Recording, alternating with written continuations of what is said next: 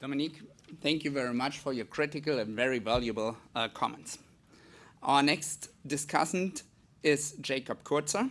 Jacob is Deputy Director and Senior Fellow with the Humanitarian Agenda at the Center for Strategic International Studies. Jacob, please.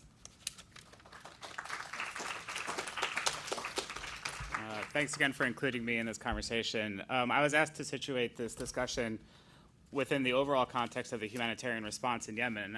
I thought about asking Sichandra to put her slide back up because I think it set an important framing that the program that they're talking about today is a very small subset of a very massive humanitarian response that remains critically underfunded. So you're talking about 24 million people in need and a UN OCHA appeal of 4.2 billion that currently sits at about 35% funding. Food security, agricultural support, nutrition constitutes the bulk of that response, and yet also in and of itself is at a substantial shortfall, with multiple UN officials indicating that over 20 life-saving programs, if they are not funded urgently, will cease to run and will put multiple million people at increased risk of malnutrition. And so then I think you step back and say, well, what is the benefit of an evaluation like this? What is the benefit of the program? So first, from the humanitarian perspective, I would just acknowledge the impacts achieved within this very small subset of the population. Any life saved is a wonderful success, and it's a tribute to the program that has achieved these results with this small community. And then you step back and you look at what the humanitarian community has thought about in terms of cash programming in general.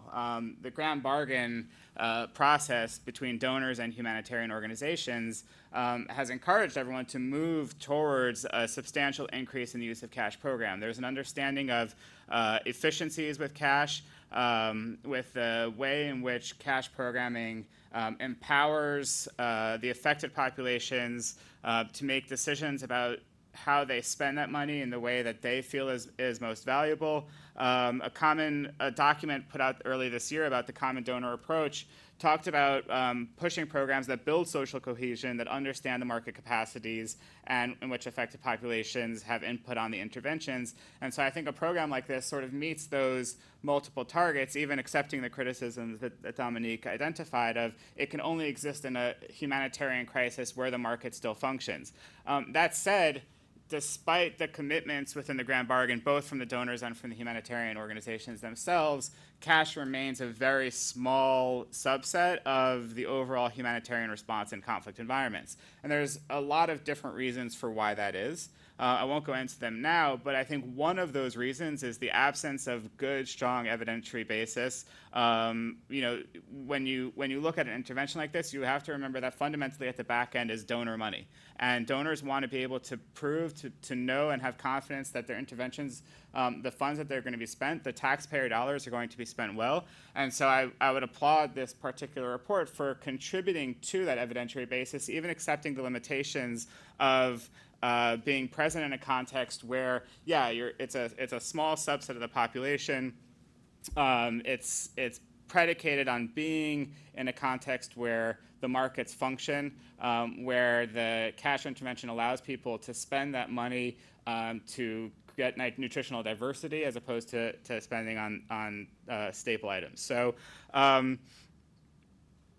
would just then think about the overall humanitarian response. When you look at the OCHA or the humanitarian picture, you see a map that includes for both understanding the context, it's sectorally driven, right? You have the little picture of the food, you have the picture of the health, the clinic, you have the picture of education, you have the picture of the livelihoods. And so thinking about this program in the context of social protection, when I think about, from my experience and from the analysis that we're doing now about a humanitarian response, for practical reasons, we think about things sectorally. We say, oh, how much is food funded? How much is nutrition funded? How much is education funded? But we also understand that these things are fundamentally interconnected. And so to the extent that programs like this can both promote social cohesion by empowering the female educators in this community, by opening up the education structures to people outside of the program to basically say we can all participate in this learning model, what you're doing is you're impacting the entirety of the humanitarian response, even if the intervention is targeted towards nutrition. While nutrition is funded at a higher level than, say, the livelihoods or the education needs in Yemen, we also know that to the extent that those things are not funded, they will have negative consequential effects on the overall health needs, on the capacity of the population to respond to future shocks. So I think these kinds of programs that attempt to meet a specific need while associating with the various other elements of a humanitarian response are essential. I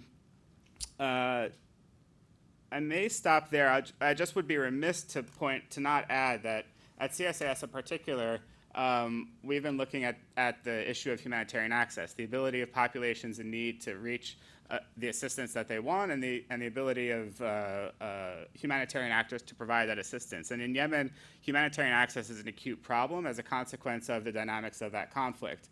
When you talked about cash versus commodities, there are very many reasons why cash in access-constrained environments, cash can be a superior intervention. And so again, I think accepting all the methodological and practical constraints on the research, I think what this does is contribute to the body of evidence that suggests that cash, especially in access-constrained environments, is a way to meet the nutrition and food needs of affected populations with important results.